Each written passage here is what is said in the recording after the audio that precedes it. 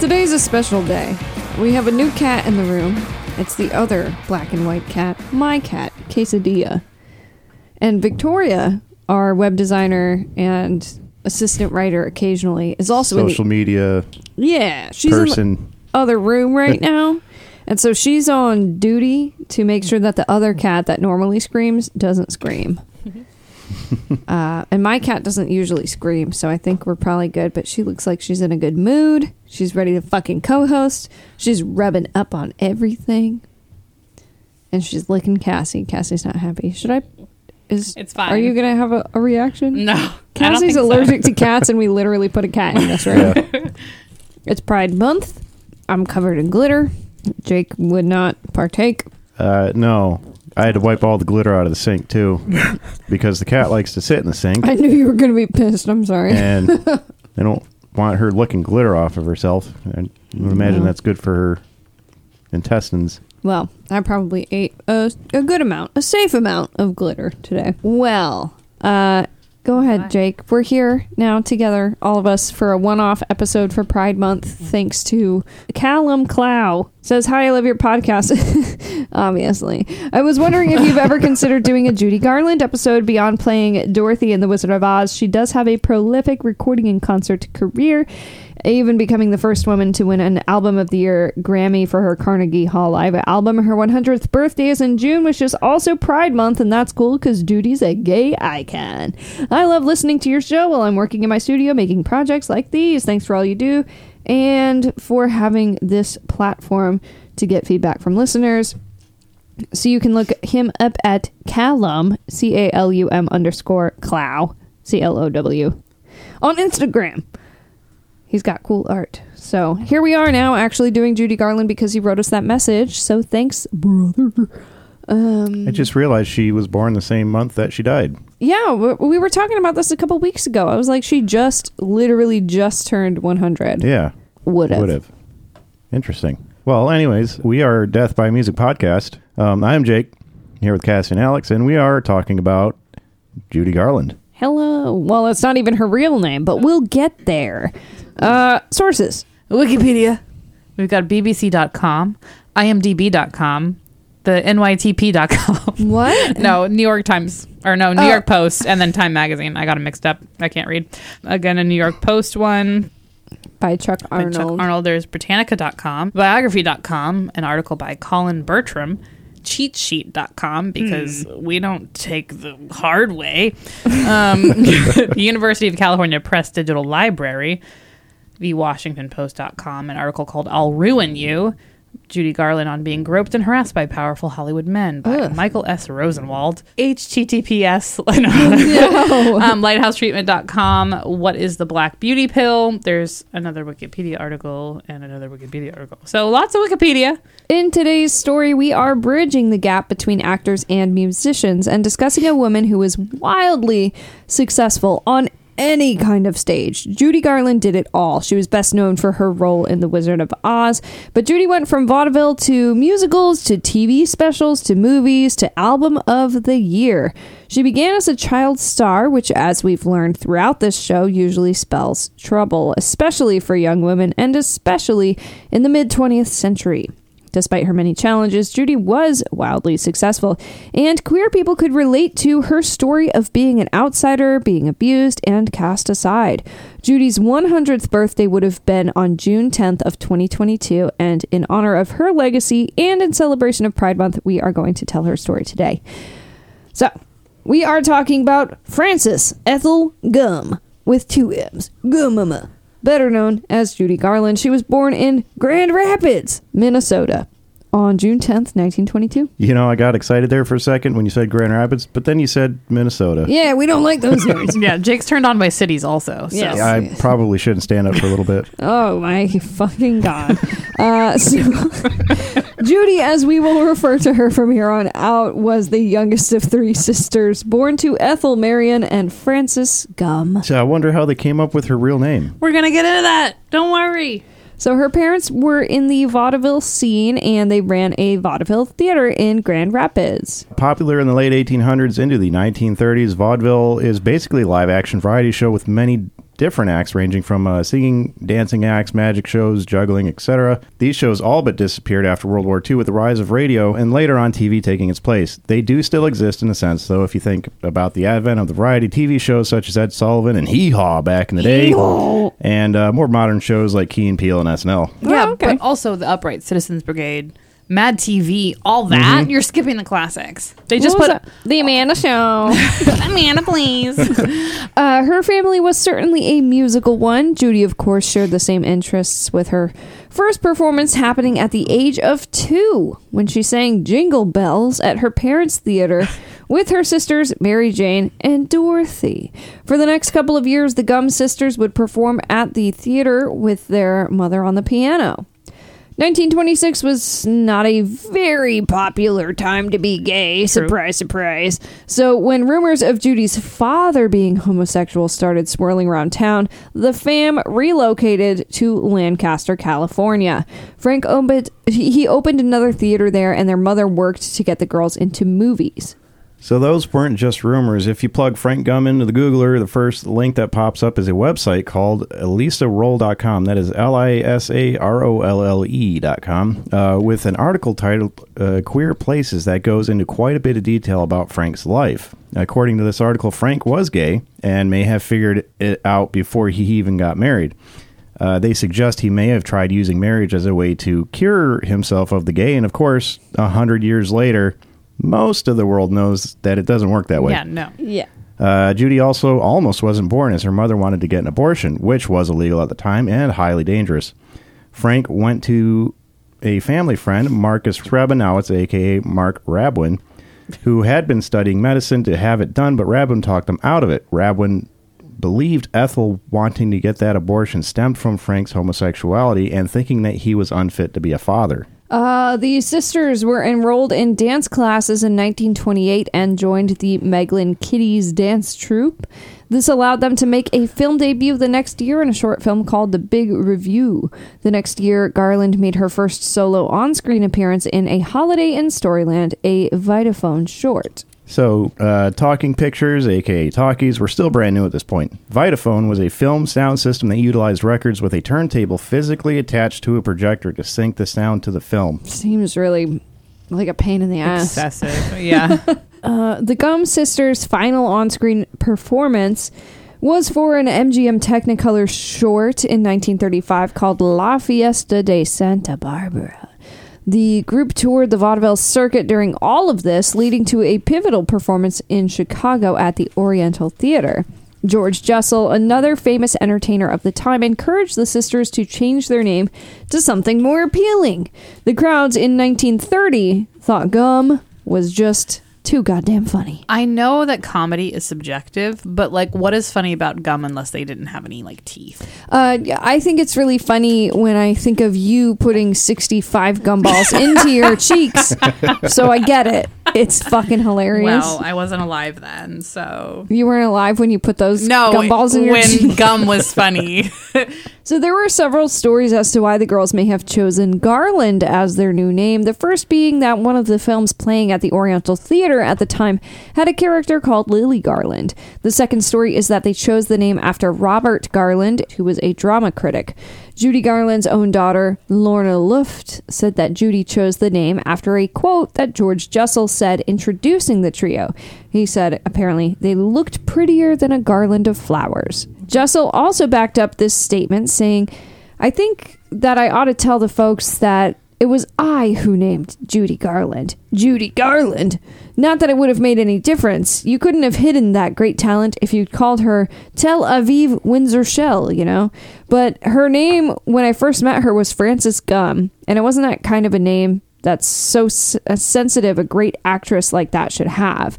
And so we called her Judy Garland, and I think she's a combination of Helen Hayes and Al Jolson, and maybe Jenny Lind and Sarah Bernhardt. I don't like this guy. Whoever those people are. Al Jolson. So by 1934, they had become the Garland sisters, but they broke up the next year after one of the sisters moved to Reno to marry Lee Kahn of the Jimmy Davis Orchestra. You know, I don't blame her. I imagine working with your siblings in the entertainment industry must be terrible. Especially trios, because like look at the Jonas Brothers. That Right. like public breakup was embarrassing for all of them. No idea what you're talking about. I remember. They kicked one of their brothers out of the band. Like they showed up to a performance and didn't tell him that they were doing it. It was like Nick and Steve. no. What is your obsession with that name? Joe. Nick and Joe, and then they didn't tell Kevin they were doing it, and then it was like, why wasn't I invited? He was like, neat. Okay, well, it didn't hamper Judy's success, obviously. She had been discovered in September of 1935 after Louis B. Mayer of Metro-Goldwyn-Mayer sent a songwriter to go watch the sisters' vaudeville act. But I guess he only liked Judy as she went a few days later with her dad to audition for them. The studio immediately knew that they had to have her, so Judy was signed like right on the spot without following the normal screen test protocol or even having a role in mind. She was 13 at the time, so she was too young for adult roles, but older than your average child actor. Nowadays, Hollywood would have just given her a mom role. Yeah.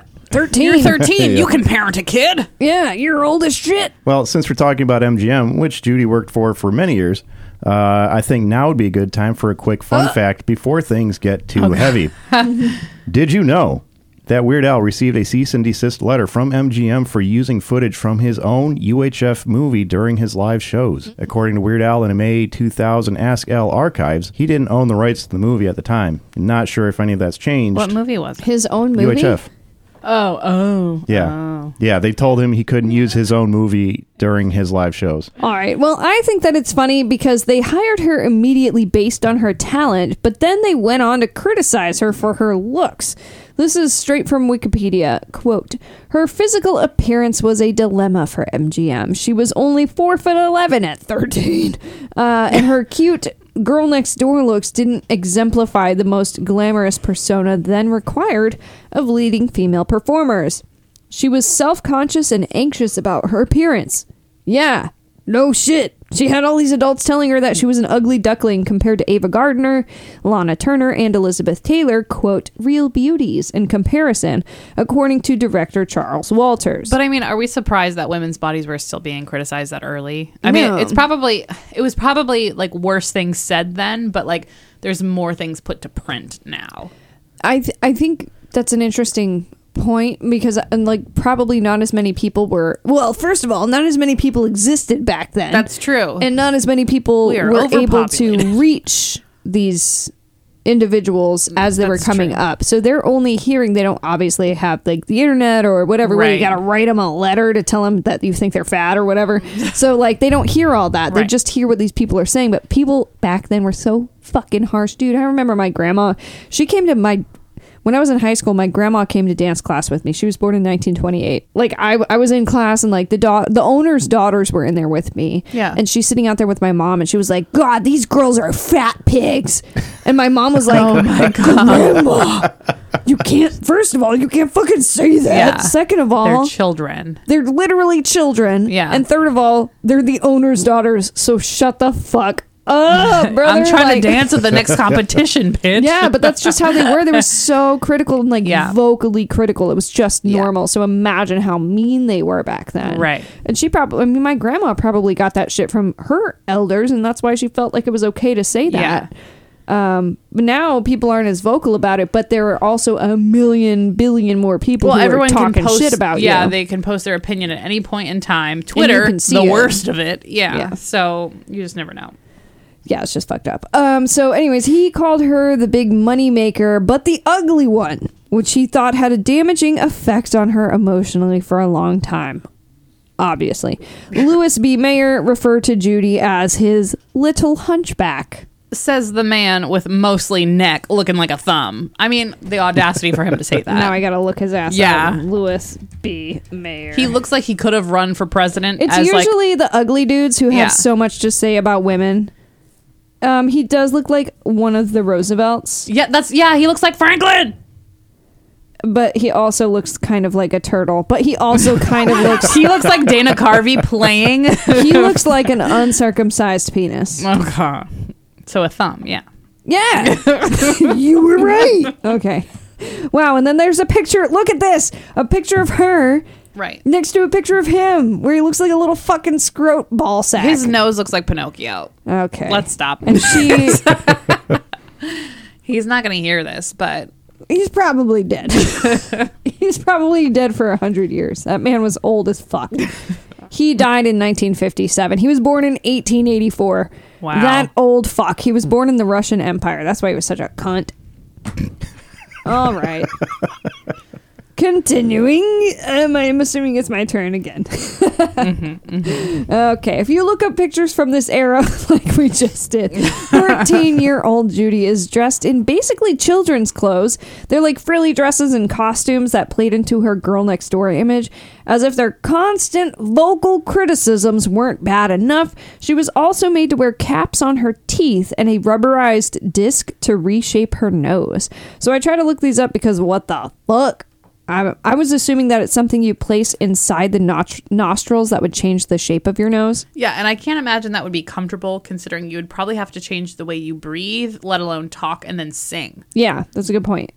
So basically, if you have wider nostrils or a more bulbous nose like me and Judy, it pushes the front of your nose out so it looks more upturned and less wide. Supremely fucked up. And luckily when she was 21, a makeup artist for MGM told her that the modifications weren't necessary because Judy was already pretty. Which she was. What the fuck? Garland later appointed the makeup artist Dorothy Ponadell as her advisor for all of her work with MGM. A lot of Dorothy's in this story. I think they only had like 7 names to choose from back then. Frances, Judy, Dorothy, Mary Jane. At age 13, Judy was working on the Shell Chateau Hour, where she got the horrible news that her dad was in the hospital with meningitis and he wasn't doing well. He died the following morning on November 17th, 1935. He was only 49 years old. So this took a huge toll on Judy, as of course losing a parent at 13 years old would. Yeah.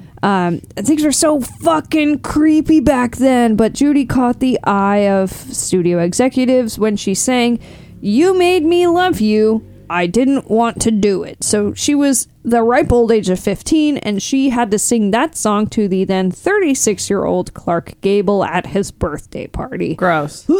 They loved it so much that she sang it again to a photo of Gable at the All-Star Show, Broadway Melody of 1938, which actually took place in 1937.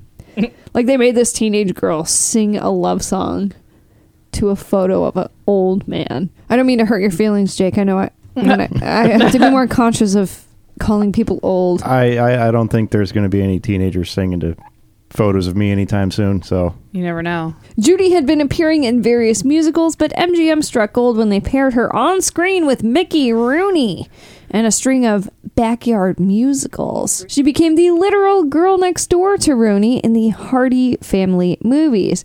And I think that this must be where the classic, like, girl next door versus bombshell image came from, because Judy was the brown-haired, soft-featured, sweet, innocent girl, but Mickey's love interest was Lana Turner, who was a blonde, classic Hollywood beauty with the high arches and sharp cheekbones. So she wasn't flat-footed. That's good to know, I suppose. Jake's a feet guy. No, totally indifferent. What the hell are high arches? Her eyebrows. Oh. Oh, I thought like feet. Oh my that's god, what I no, was her like. eyebrows Arches? are like, the hell are you so talking like, about? that's like a thing. Like if you're a wasn't girl, flat-footed. if you're like a girl, then your eyebrows are Like, like, wow. So Remember she was in your heels. eyebrows when you were in middle school? Listen, it was the Cass- 2000s and everybody's eyebrows looked like that. Mine grew back. I'm over it.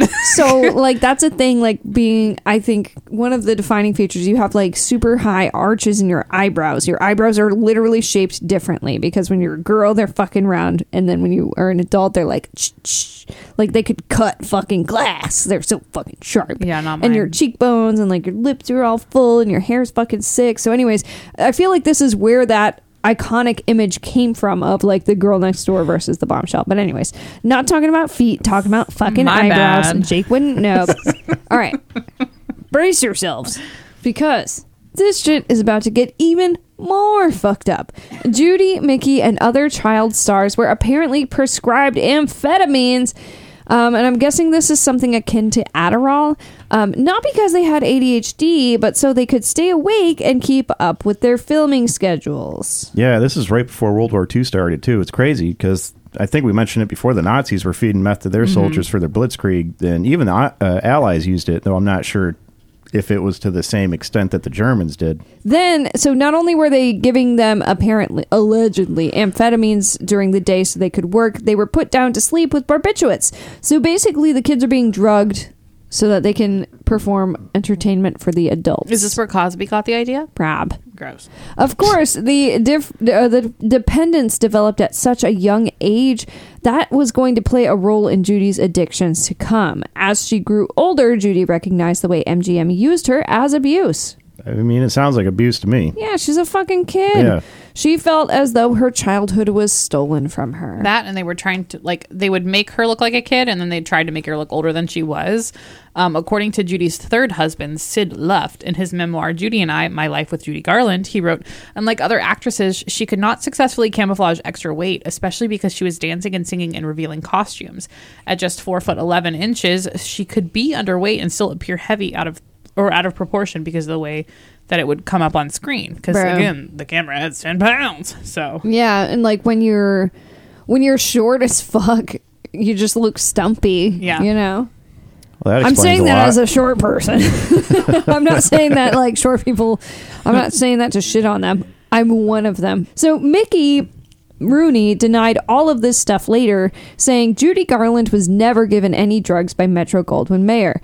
Mr. Mayer didn't sanction anything for Judy. No one on that lot was responsible for Judy Garland's death. Unfortunately, Judy chose that path. So I don't know what's going on with Mickey, but obviously standards for men in Hollywood are much different than for women. Also, who was he to comment on what MGM was doing? How the hell would he know? Right, and this would have been mean, years and years and He years wasn't after the owner. fact. Right. They were feeding him the same stuff. So Yeah.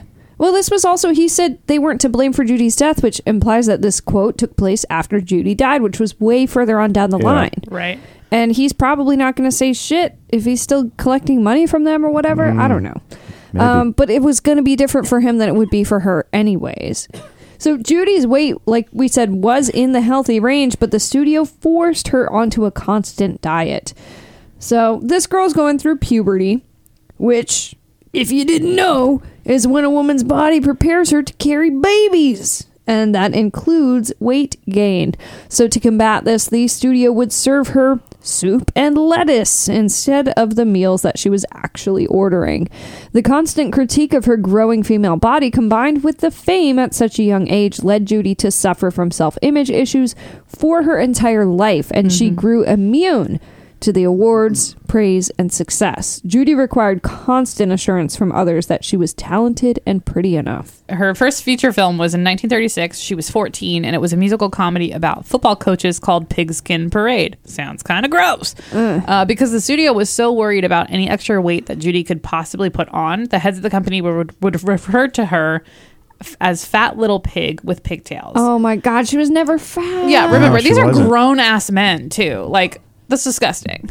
Telling that to her face, Oh my referring, like, God. not using her name, just calling her that. So the film would also appear to be where they first started working to modify and severely restrict diets that would continue throughout Judy's career. Her food intake was monitored, where she could only consume chicken soup, black coffee, and cigarettes. And, the appetite suppressant pills were part of that as well. So at age 16, Garland landed the role of Dorothy in The Wizard of Oz, where she sang the iconic Over the Rainbow. MGM tried to snag Shirley Temple from 20th Century Fox for this role, and then Deanna Durbin, who wasn't available at the time. Oz producers had wanted Judy from the beginning, and since the other two actresses couldn't do it, MGM gave in and cast Garland, who they, of course, attempted to fit with a blonde wig for the role. They did stick with the blue gingham dress to hide her now womanly figure and make her appear younger on film. What the fuck is Wizard of Oz, you ask? That fuck? It's a movie. Oh my God, thank you, Jacob. You're welcome. It's See a you book later. We're first, done. I'm damn out. it. You're hired. You're forever on the podcast. It's a book. It was produced by MGM and released in 1939. It's an adaptation of L. Frank Baum's children's book, The Wonderful Wizard of Oz, from 40 years earlier. Spoiler alert, It's about a young girl, Dorothy, played by Judy Garland, which seems awfully convenient as we're talking about her today, who gets knocked out during a storm and has a wild dream while she's unconscious. Fortunately, she survives the whole ordeal and wakes up at the end of the movie. Widely recognized for its transition from black and white to full Technicolor in all its glory, the film utilized some cutting-edge special effects, such as foam latex masks for the Lion and Scarecrow, chocolate syrup for Tin Man's oil, and asbestos flakes to create the snow when Dorothy and the Lion pass out from an opium overdose in the poppy fields. Whoa, hold on. What? When those legit? They're just privately inhaling. Yeah, that's before they knew it was not good for you? Yeah. If you or a loved one has mesothelioma. If you watch, if you go watch that scene, they are just dumping asbestos on these guys. What the fuck, bro? And I was watching it, and the guy that was playing the Lion, he's like laying on his back, and he gets up, and his mouth is wide open, and he's just like breathing in. He's like, and I was like, oh my god, like, that guy must be dead. Well, by now, yes, he is. I don't know if he died of. Oh my god. Do you think there was lawsuits mesothelioma, later on? but- And the opium overdose in the poppy fields, is that an exaggeration? Well, that's how I remember it. But Okay. the Wicked Witch was trying to stop them. She's watching them in her, what was it, a cauldron or something? She was Crystal watching them ball. I don't fucking Yeah, I don't remember. She was watching them. She was trying to stop them from getting to the Emerald City, so she put a poppy field in their way. So for whatever reason, that knocked out Dorothy and. Oh my god, I never And the made that Lion. connection. I have very vague memories. Well, of this they didn't like. movie. They weren't like shooting drugs or anything, but I don't know what the That connection you know is of. between walking through a poppy field and passing out. I don't. I There's mean, something. that's Ingesting. it. You made it. You made the connection. They OD'd. Yeah. Oh my gosh. They Okay. were okay, though. Let's not forget it was a musical, one of Alex's favorites, if I recall correctly. It produced such hits as Over the Rainbow, which has won many awards and ended up on a lot of top lists. Also, Ding Dong, The Witch is Dead, If I Only Had a Brain, We're Off to See the Wizard, and my personal fave, the indelibly creepy Lollipop Guild. We represent the lollipop. Yeah. Now, you can actually find, if you look that up on YouTube, you can find the version of that before they dubbed over it with the Munchkin voices. Oh no. And it's just as creepy. Okay, cool. On my way. So, unfortunately, Judy was subject to all sorts of sexual harassment and abuse during the making of the movie. Sure. Very common theme throughout her life, aside from the drugs and the ridiculous diet. People were making comments about her body. She was groped by studio exec Mayer, who we mentioned before, and even the guys playing the Munchkins, who apparently were drunk a lot of the time, were making passes at her and touching her. I have an excerpt here from Get Happy, The Life of Judy Garland by Gerald Clark. Between the ages of 16 and 20, Judy herself was to be approached for sex, and approached again and again. Don't think they didn't all try, she said. Top on the list was Mayer himself. Whenever he complimented her on her voice, she sang from the heart, he said. Mayer would invariably place his hand on her left breast to show just where her heart was. Ew. I often thought I was lucky, observed Judy, that I didn't sing with another part of my anatomy. That scenario, a compliment followed by a grope, was repeated many times until, grown up at last, Judy put a stop to it. Mr. Mayer, don't you ever do that again. She finally had the courage to say, I just will not stand for it. That guy is fucking gross. Yeah, I read stories where he would like proposition her for sex, and then she'd say no, and he'd start crying and be like, "I'll ruin you" or whatever. It's a lot of fucking stupid bullshit that came out of that guy. I'm not surprised because he looked like a toe. Some more fun facts from the Wizard of Oz movie. So obviously pay equality was not a thing in the 30s. And while Garland is the star of the film, she was making significantly less than her male counterparts in the movie. The Scarecrow and Tin Man made about $3,000 per week, and the Cowardly Lion about $2,500. Dorothy's salary per week is closer to Toto's. What? No, I'm not joking. The Garland? dog? Yes, Garland made about $500 per Oh week. my God. And Toto, the dog, made $125. A dog? He doesn't even have a speaking role. I mean, he barks a few times, I'm sure, That right? was probably shook hands. dubbed in. He shook hands with who? Uh, the witch. Dorothy. Oh. Anyway. Oh And then my he bit the rich lady. God. Okay. That's Yeah. fucking dumb. I was So like, Garland bruh. was also shooting Babes in Arms with Mickey Rooney at the same time. So once Oz was complete, she went on a promotional cross-country tour for Babes. These two kids would perform 5 shows in one day at the Capitol Theater. Do child labor laws not apply to child actors? Because what the fuck? I looked this up according to the Department of Labor website as of January 2022. So child labor provisions overall don't apply to children employed as actors or performers in motion pictures, theatrical, radio, or television productions. But with any other great government rulings, it's decided by the state. So each state has specifications. California was really strict about how many hours, and they have to be in school. I wonder what the I wonder what the logic that's a huge movie and TV place out in California. Right. So, So it really depended on where they were. Fuck? You can't work in a factory making shoes for somebody 40 hours a week. But if you're going to entertain the masses, yeah, brother, you're way more important. Oh my god, that's why you get paid the big $500 a week. Yeah, so stupid. So I hate it. There were rumors swirling around that Judy wasn't allowed to eat solid food and that she was given a diet of what Jake said earlier: cigs, soup, and coffee. I said She said that. That was Cassie said it. me. So sorry. What Cassie said: It's fine. cigs, soup, and coffee. The 3 C's. Where they all mix together. Turning. That's a coup, Alex. Turns out Judy was actually anti-smoking at the time, and that they would actually give her some solid food in the form of lettuce, even though it's basically just crunchy water. The studio also wanted to keep her curves under control, so that to do that they would keep her swimming, hiking, and playing tennis.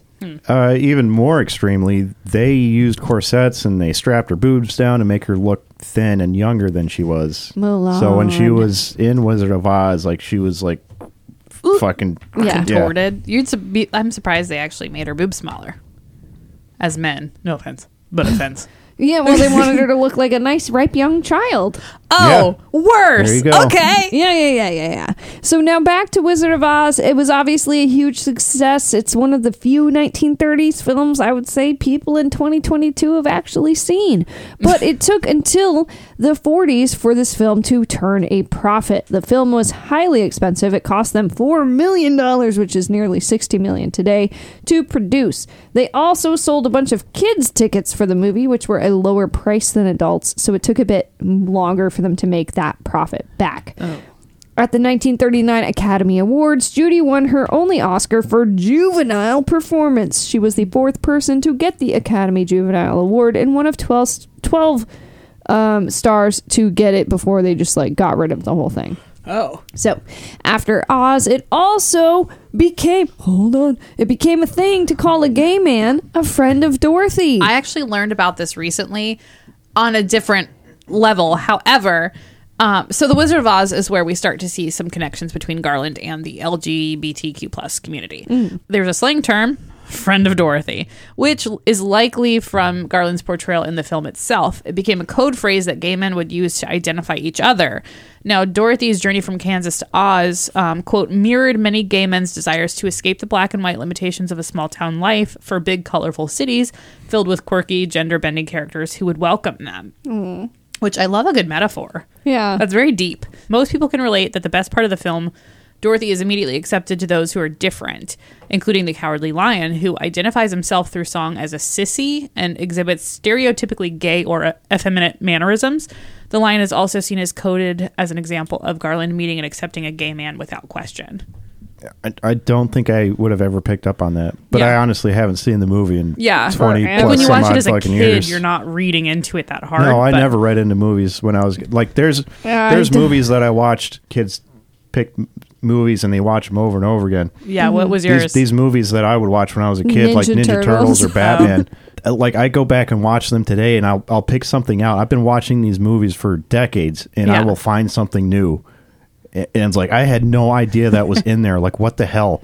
I get all the jokes now. It's fine. I didn't understand them when I was a kid, but I wasn't paying attention to that. I just there's turtles. Ninja Turtles, they got animatronic heads on, and then, Batman's got his car and all that crap. That's what I was interested in. I mean, I loved Forrest Gump growing up, and it took me until college to realize Jenny died from AIDS. Yeah. So, I get it. Yeah. It's the main... Well, that's kind of, one of the main plot points, but So it's different. me and my sister, like I said earlier in the episode, my sister Victoria, who designed our website, is in town this weekend, and I was like, oh shit, it's Pride Fest this weekend, and that's the day that we're recording the Judy Garland episode. So we went out to Norfolk for Pride Fest, and then we went to a gay bar up the road, and she was like looking for some kind of beer that she would like, and she was like, what's that one with the rainbow tag on it or whatever? And I looked at it, and it was called A Friend of Dorothy. Cute. And I was like, bitch, Yeah. I know what that fucking means now. Yeah. It's so cute. It's called A Friend of Dorothy. Yeah. In a 2001 documentary, Memories of Oz, John Waters, who is a gay What? cult film director, don't cut my sentence off. Oh, sorry. He spoke about seeing The Wizard of Oz as a child and says, I was the only child in the audience that always wondered why Dorothy ever wanted to go back to Kansas.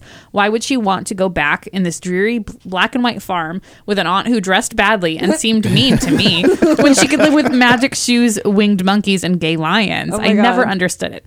He's got a valid point. Yeah. But as a child, I was afraid of those monkeys. Oh my God, me too. And I hate also, monkeys. that probably started my trauma with like the tornado sweeping me up. It And I had like wasn't a Dave fear Parker? of what? No, like that probably started it. I was like, I could be picked up and dropped somewhere else and I'm like away from my family too. I'm not. Yeah, we're not here to unpack my trauma. So did we mention we're going to do an episode with Dave Parker, What? the weather guy, as a special No, guest? when? No, that was a joke. She's like, no way. Like, no, you didn't mention it. When is that happening? Am I allowed I to be don't in the room? You just seemed really nervous. Well, nobody said anything to me. I just figured you might have done that. And I was like, what is he going to talk about? The weather. The weather. He's going to talk about hurricanes. No. They're coming to get you. As long as he doesn't bring one of those maps, the hurricane preparedness maps that would show you the routes and then it'd be like at the bottom, it's Is like that- what to prepare for in case of emergency. It was like 10,000 pounds of batteries, canned foods. Is that your real trigger? What? It's The not Dave- hurricane it's not Dave Parker, It's it's a the lot map. of things. It's the map. I can't read that. No, it's not. Soon, Judy would transition into adult roles, her first being Little Nellie Kelly, where she'd play the roles of both a mother and a daughter. See, I told you they make young women look much older to play moms in Hollywood. It was just a matter of time. So this was a difficult one for her. Judy had to speak with an accent, perform her first adult on-screen kiss, and her only death scene. The goal of this role was for audiences to see Judy as a serious actress and a hot one.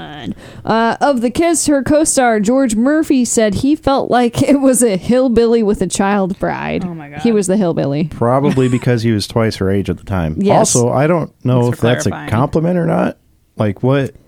He was the hillbilly. So I think he was just saying it felt icky.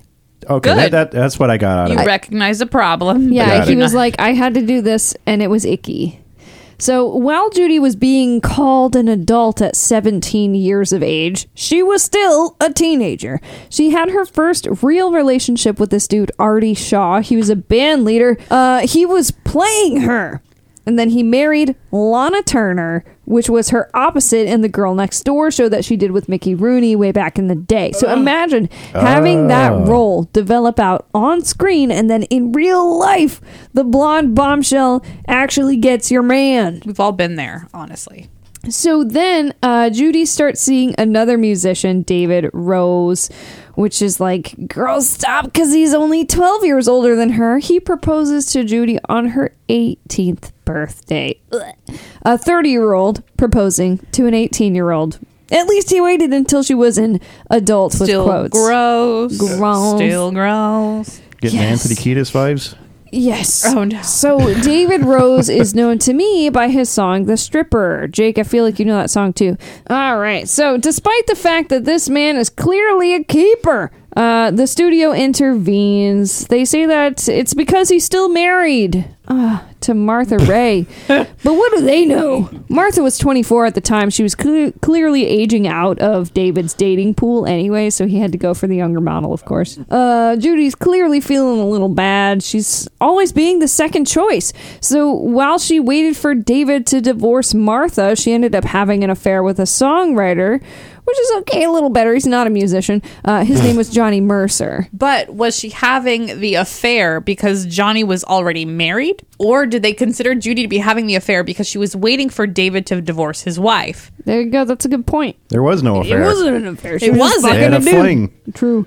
So then on July 27th, 1941, she and David Rose were finally married, and then they were divorced 3 years later in 1944. I'm not grief. surprised. Yeah.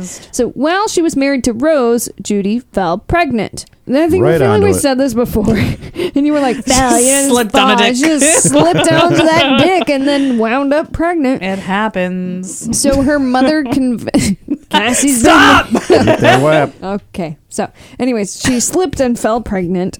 Her mother convinced her to have an abortion, which I don't imagine was very advanced technology in 1941. No, it was not. So abortion was still illegal in the 40s, but the repression of abortion during the 40s and the 50s took new forms. Prosecutors no longer focused their energy on the abortionist responsible for women's deaths, but worked to shut down the trusted and skilled abortionist, many of them physicians who had operated those clinics for years with little or no police interference. So sure, yeah, the women have to go see unskilled doctors, way safer, which is what they're doing now. Literally doing it now. Wow. I wrote this 2 days ago and it already came true. Yeah. Anyway, Judy's mother believed that the studio wouldn't approve of the pregnancy, and while this may seem petty, I'm of the opinion that her mother did end up saving Judy, her career, and by keeping her free and clear from the old-ass man that she was married and soon to be divorced to. True. Judy ended up having a second abortion in 1943 after having an affair with an actually hot non-musician dude who was only 8 years older than her. His name was Tyrone Power. He can be Tyrone. seen in The Mark of Zorro, Marie Antoinette, The Black Swan, and more. He looks like Dave looked him up. Franco. So Judy hits the screens again in 1942 opposite Gene Kelly for his first on-screen appearance.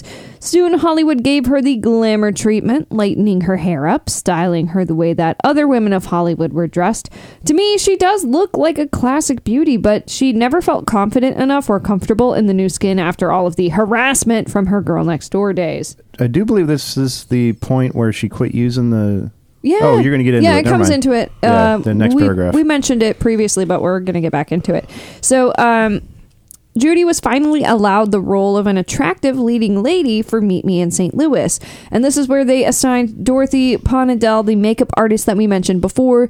This is where she redefined Judy's look, where she extended and reshaped her eyebrows. Arches! High arches. And they modified Okay. her hairline and her lip line, and they removed those teeth caps and nose discs.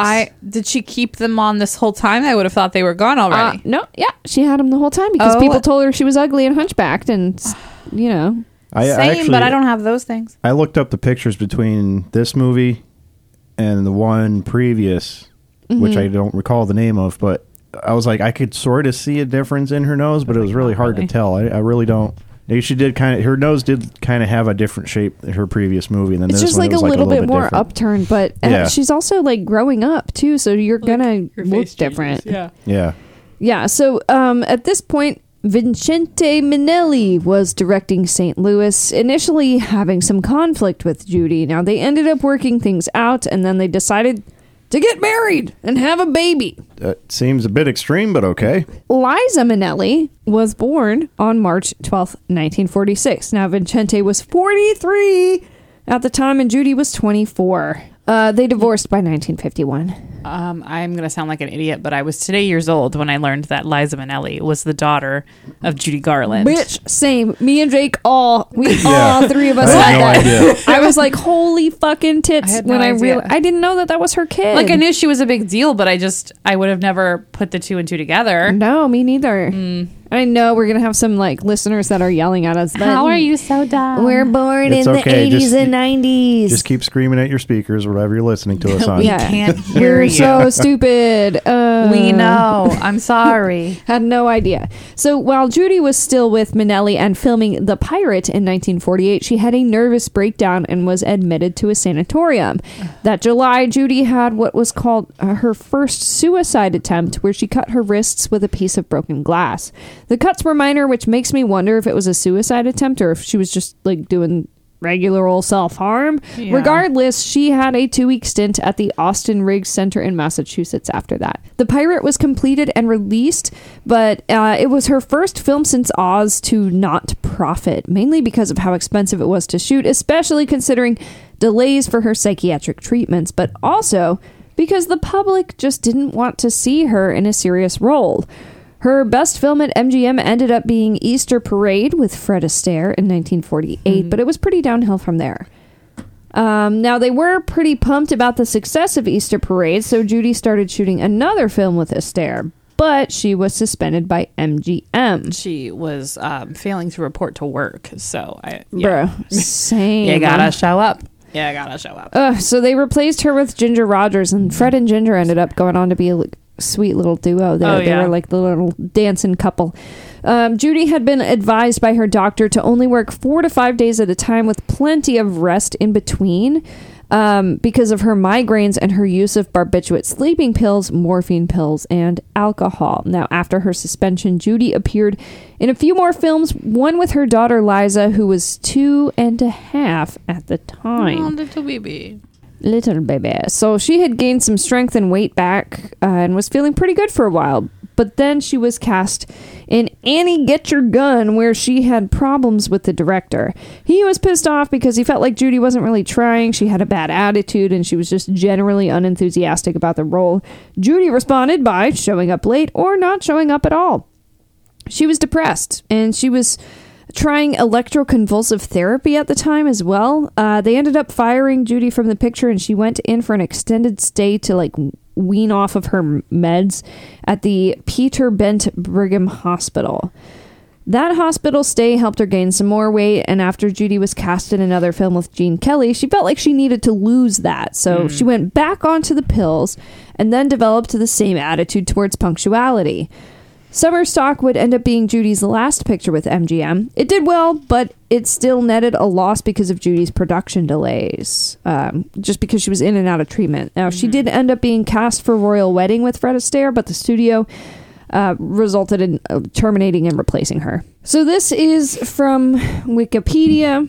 Reputable biographies following her death stated that after this latest dismissal from MGM, Judy slightly grazed her neck with broken glass, requiring only a Band-Aid, but at the time, the public was informed that a despondent Garland had slashed her throat. Quote, "All I could see ahead was more confusion," Garland said later of this suicide attempt. "I wanted to black out the future as well as the past. I wanted to hurt myself and everyone who had hurt me." In September of 1950, after 15 years with the studio, Garland and MGM parted company. Yeah, so People magazine had reported on the incident, and according to Luft, Garland's depression was so debilitating that she slashed her throat in the bathroom of their Beverly Hills home. Doctors rushed to the scene and saved Garland's life. Luft said Judy had cut her throat with a razor blade. What demons inhabited her soul just when life seemed so rich and productive? It was a gigantic puzzlement that she would poison herself with pills so that the toxic reaction to whatever she swallowed would create an impulse for self-mutilation. Reputable sources, they're like, oh, she grazed her neck slightly, requiring only a Band-Aid. But her husband is like, she slashed her cut throat. her fucking throat. And there was blood all over the bathroom. Yeah, what I think is interesting is that her husband is like, why would she do that? She's rich and famous. Like, what the fuck? She's Right. like, and it's crazy to me that her husband, who's supposed to be the closest person to her, Right. still has no concept of what she must be going through and the shit she's experienced and like the traumatic, the sexual abuse, the verbal abuse, and At he's still the her fucking time- husband, dude. At the time, women weren't allowed to talk about how they felt mentally. I mean, it's just really sad. It's really Yeah. sad that her husband is right there, like the person who's supposed to be supporting her, and he's like, dude, she's rich and famous. Like, why the fuck would she do that? Right. And to People magazine whatsoever. Ugh, it's just crazy to I wonder me. that's probably why Mickey Rooney was saying like, "Oh, she did that to herself." Yeah. Studio didn't have any. Fuck that. do with No, that. fuck that. That's so messed up. Yeah. God, I feel so. God, I'm just imagining now, like, how alone she must have felt when you can't even talk to like your husband or your Right. closest co-star. Like, did she have any sort of support system? Anybody. Is Anybody. there? So fucking sad. So in 1950, Judy appeared 8 times on her friend Bing Crosby's show, Kraft Music Hall. Bing knew that she was going through some shit, and he invited her on. So he seems to be like one of the few people who's like, dude, I get it. Yeah. Hal Cantor, the writer for Bing, said, she was standing in the wings of it, trembling with fear. She was almost hysterical. She said, I cannot go out there because they're all going to be looking to see if there are scars, and it's going to be terrible. Bing said, what's going on? And I told him what happened, and he walked out on stage and said, we've got a friend here. She's had a little trouble recently. You probably heard about it. Everything's fine now. She needs our love. She needs our support. She's here. Let's give it to her, okay? Here's Judy. And she came out, and the place went crazy, and she just blossomed. And that is what we need in the industry, and in general, is more supportive males. Yes. So her 8 appearances on Bing's show put her back into the spotlight again and allowed her to tour sold-out European crowds for 4 months. This also kind of coincides with her breakup with Liza's dad. She was pumped for the comeback, especially because she got to give double middle fingers to the Hollywood that assumed she was done. She was selling out shows and setting records with her theater performances, and even got a Tony Award for reviving vaudeville. In June of 1952, Judy married her tour manager and producer, which Cassie's mentioned several times, Sidney Luft. The two of them had 2 children, Lorna Luft and Joey Luft. Since her vaudeville tours went so well, it was inevitable that Judy would make her Hollywood comeback in 1954. This time with A Star Is Born, which was the first remake. I didn't see that one, but the Bradley Cooper Lady Gaga one, I was crying in the theater. Lady Gaga. So she and Sidney produced it through their own company, A Star Is Born, and they used Warner Brothers for the rest. Unfortunately, Judy was feeling ill, and that was leading to some production delays again. So when A Star Is Born came out, it was critically acclaimed, but it failed to yield a profit. Judy was expected to win an Academy Award for her performance, but it went to Grace Kelly instead for The Country Girl. Groucho Marx sent Judy a telegram calling it the biggest robbery since Brinks. Yeah, we're going to get a little off track here, but it's a really interesting side story Okay. about what Groucho Marx was talking about. Dubbed the Great Brinks Robbery, and yes, that's Brinks, the security company with the big armored trucks that I'm sure most of you are familiar with. It took place in January 1950 at a Brinks building in Boston. Nearly 2.8 million was stolen, and that's about 31 million today. With very little evidence left behind. It was pulled off by an 11-member group, and now I couldn't find it directly listed, but I'm betting Ocean's 11 took some inspiration from this heist. Mm-hmm. These guys had the whole place scoped out, knew everyone's movements. They stole lock cylinders and had keys made for them and put the lock cylinders back. They even made practice runs in the building after staff went home. Absolutely nuts. They were all eventually caught about 6 years later, except for one who had died. Only 58,000. Well, he lived to tell the tale until he died. Yeah. Only 58,000 of the original 2.8 million was recovered. Nice. Over the late 1950s, Judy went on to perform on highly rated TV specials and sold out theater shows, at one point making $55,000 a week in Vegas. Fuck. That beats that itty-bitty salary for sure. Yeah, $500 a week versus $55,000 a week. Fuck. But in 1959, she was hospitalized once more with acute hepatitis and had quarts of fluid drained from her body. They told her that she had 5 years to live left and that she would be an invalid and would never sing again. Now, strangely, Judy felt comfortable with that sentence. She said, the pressure was off me for the first time in my life. Psych! Because she made a recovery and she was back at the Palladium in a few months later, deciding to move to England. In 1960, Judy began work on an autobiography, recording her conversations with Fred F. Finkelhofer for a book that would never be finished. Super fun name. Fred Franklin Finkelhoff was a film writer and producer who attended VMI in Lexington, Virginia, which is only a few hours northwest of here in the Appalachians. Sounds like John Jacob Jingleheimer Smith. I know, I was about to say. So Judy performed the greatest night in show business history at Carnegie Hall on April 23rd, 1961, which went on to be a 2 LP set, Judy at Carnegie Hall, that stayed on the charts for 95 weeks. Wow. And of that time spent 13 weeks at number 1. This performance also won her 4 Grammys, the first female ever to win Album of the Year, which is one of the reasons why we covered her. Yeah, Barbara Streisand was the second female to take home the award just 2 years later in 1964, and Carole King was the third in 1972. In 1962, Judy was awarded her own TV special called The Judy Garland Show, featuring guests like Frank Sinatra and Dean Martin. It was a huge deal, and CBS ended up signing her on for a weekly series. Now, Judy had said in the 50s that she would never do such a thing, as in like a weekly TV special, but she wasn't doing too hot financially in the 60s, and the deal was $24 million, which is about $160 million in today's money, so she had to say yes. Sure, I would have. Huh? I would have. On my way. So the reason why she was like struggling financially is because she failed to pay her taxes in 1951 and 52, and that combined with the fact that A Star Is Born was a loss meant that she was several $100,000 in debt.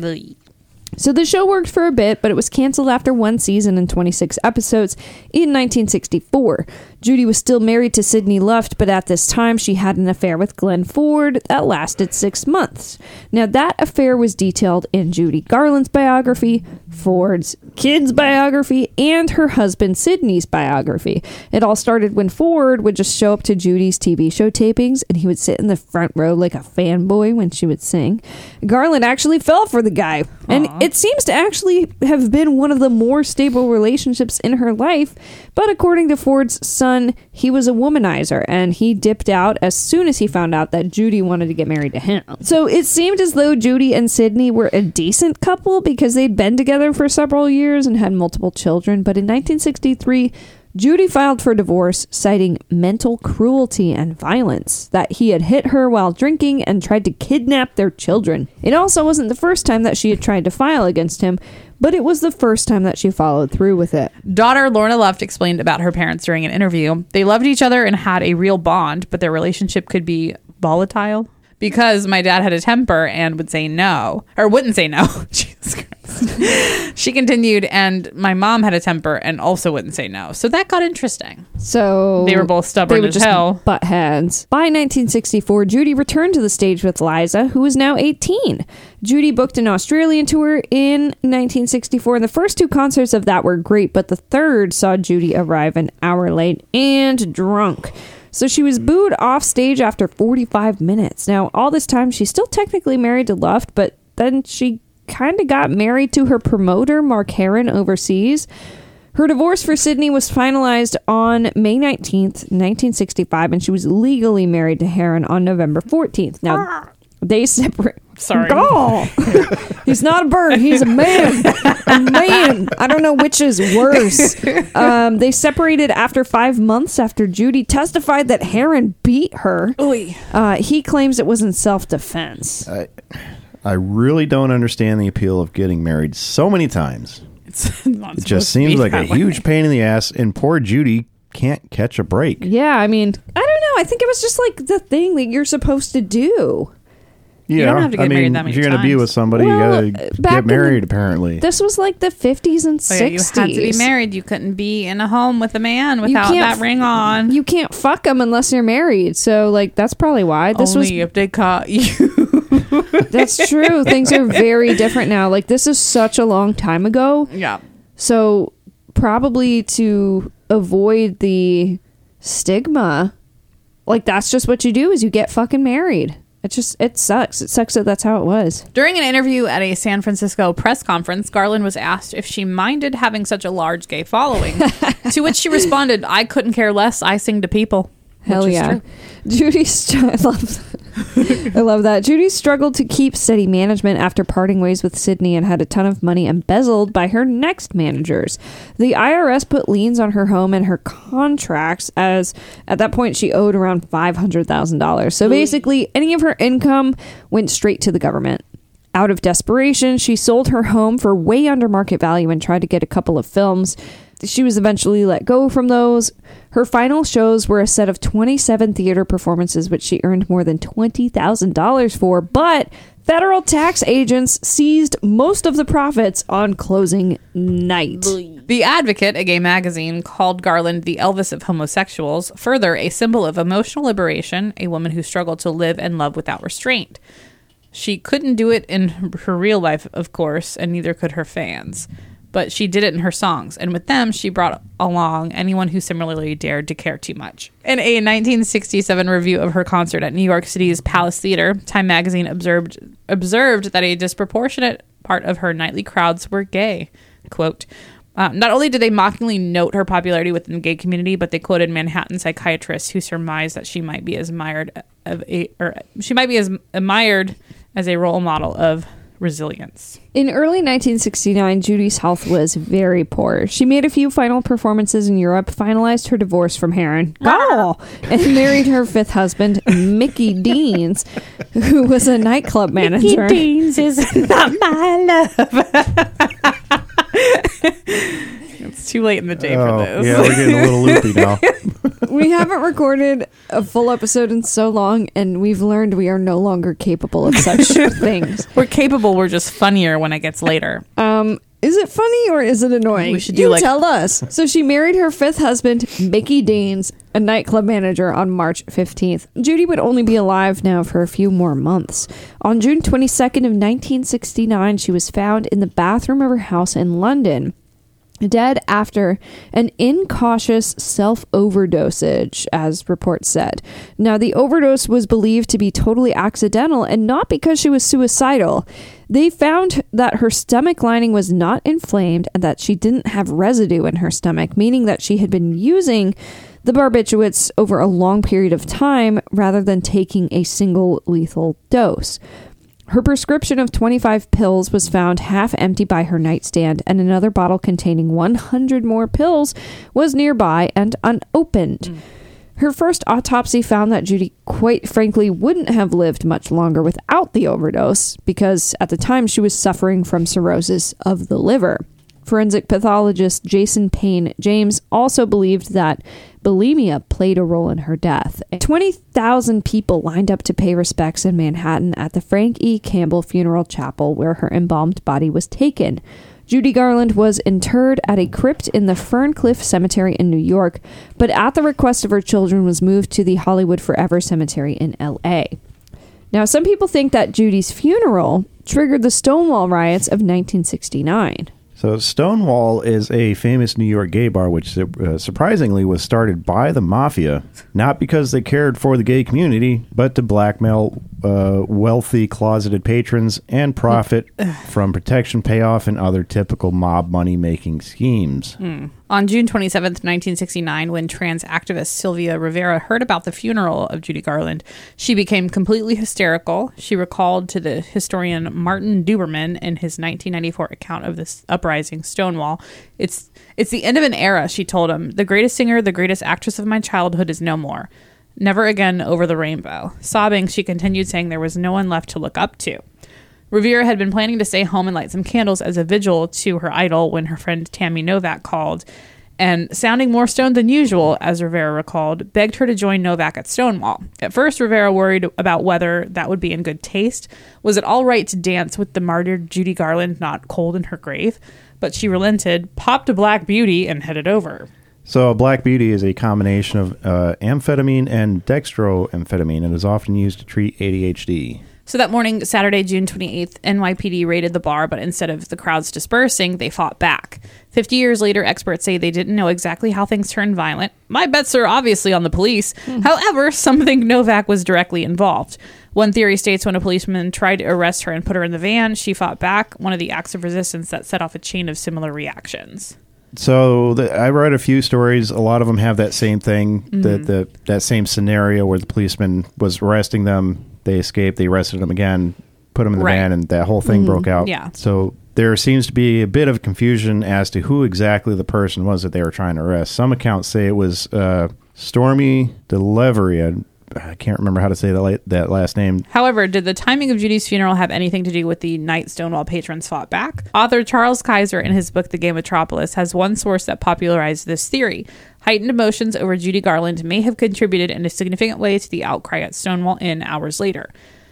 Quote, no one will ever know for sure which was the most important reason for what happened next. The freshness in their minds of Judy Garland's funeral, or the example of all previous rebellions of the 60s, the Civil Rights Revolution, the Sexual Revolution, the Psychedelic Revolution, each of which had punctured gaping holes in crumbling traditions of passivity, Puritanism, and bigotry, he wrote. I have to breathe. One of the several controversial aspects of the 2015 movie Stonewall was the fact that it promoted the idea that Garland's funeral led to the Stonewall Uprising. Even in 2017, the Magnetic Fields song 69 Judy Garland starts off, "The first brick the drag king threw to draw blood from the boys in blue. He said, 'Here lies Judy Garland' on it, and it flew through historic air." But experts on LGBTQ plus history say that there isn't enough to prove that Judy Garland's funeral specifically fueled the Stonewall Uprising. No eyewitness account of the riots written at the time by an identifiably gay person mentions Judy Garland, argues David Carter in Stonewall, the riots that sparked the gay revolution. The only account written in 1969 that suggests that Garland's death contributed to the riots is by a heterosexual who sarcastically proposes the idea to ridicule gay people and the riots. Mark Siegel, a witness to that night and founder of the Philadelphia Gay News, wrote an op-ed in 2015 denouncing the emphasis on Garland, the Garland theory in the Stonewall movie, which he described as the most disturbing historical liberty in the film and downright insulting to us as a community. Some experts on the LGBTQ plus history, like Korbman, worry that the focus too much on Garland, an entertainer, trivializes the main catalyst for the Stonewall Uprising.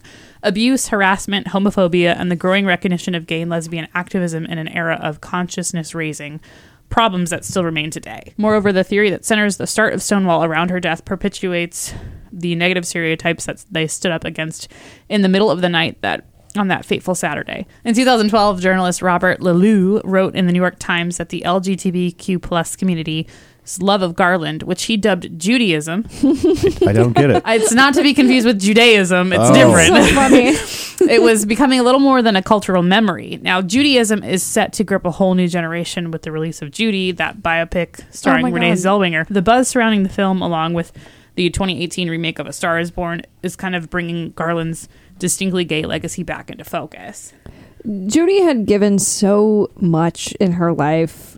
She was really generous, and this isn't something we touched on for the whole thing, so we want to make sure we talk about it at the end. She was really, really generous towards her family and social causes, so much so that combined with the mismanagement of her earnings by her own representatives, she was deeply in debt at the time of her death.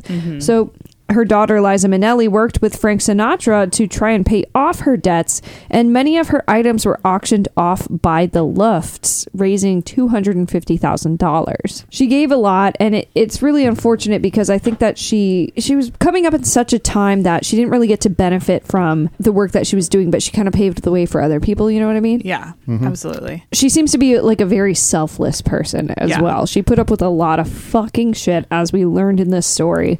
A lot of really just abusive treatment from other people, Right. but still seemed to kind of have that spark and want to give back and want to be good and want to love and want to perform. After all the shit she went through, it's just astounding. So. I do hope that, like, especially with later in life when she was making the money she earned, that she was able to enjoy those moments because, like they said, her childhood was so cut off and she was made to grow up too quickly and she wasn't able to Yeah. enjoy any of that being on pills the whole time. Like, I feel like during that time she really hit a Yeah. stride and could probably just really enjoy that time, especially being on stage with her daughter.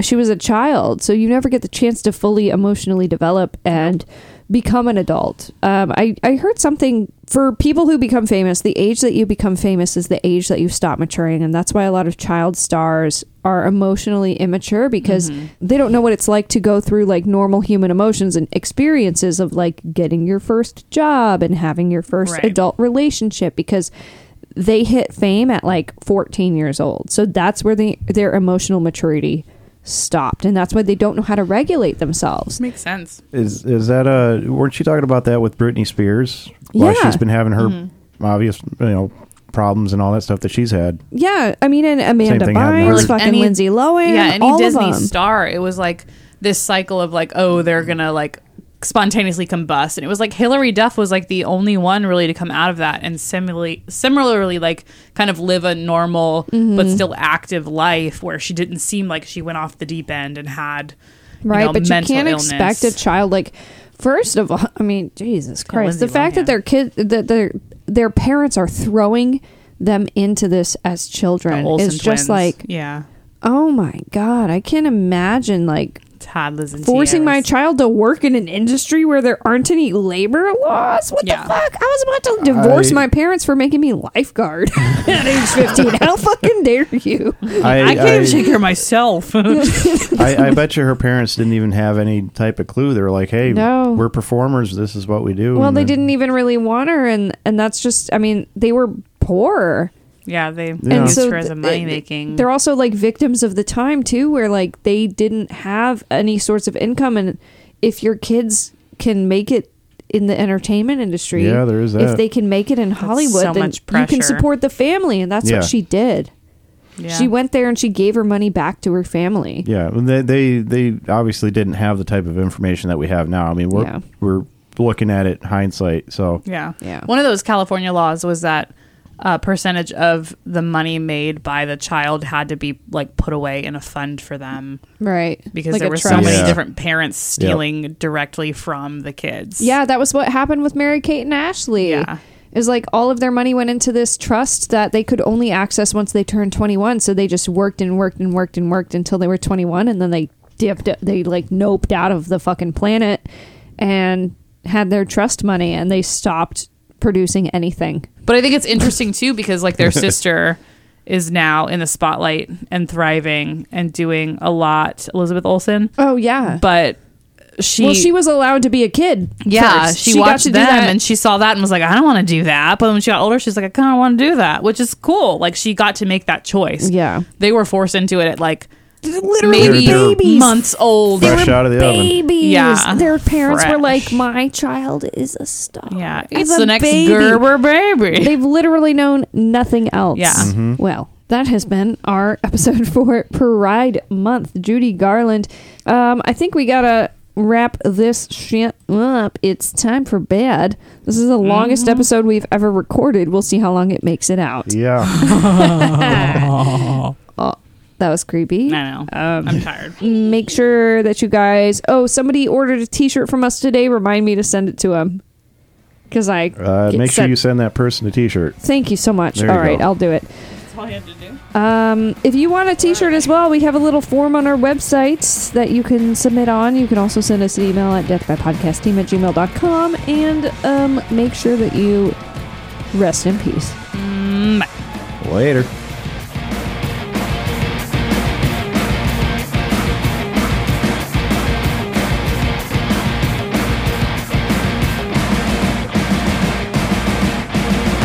Music by Demons at Demons Band on Instagram. Artwork by Mike Johnson. Writing and production by Cassie Gardner, Alex Mottler, and Jake.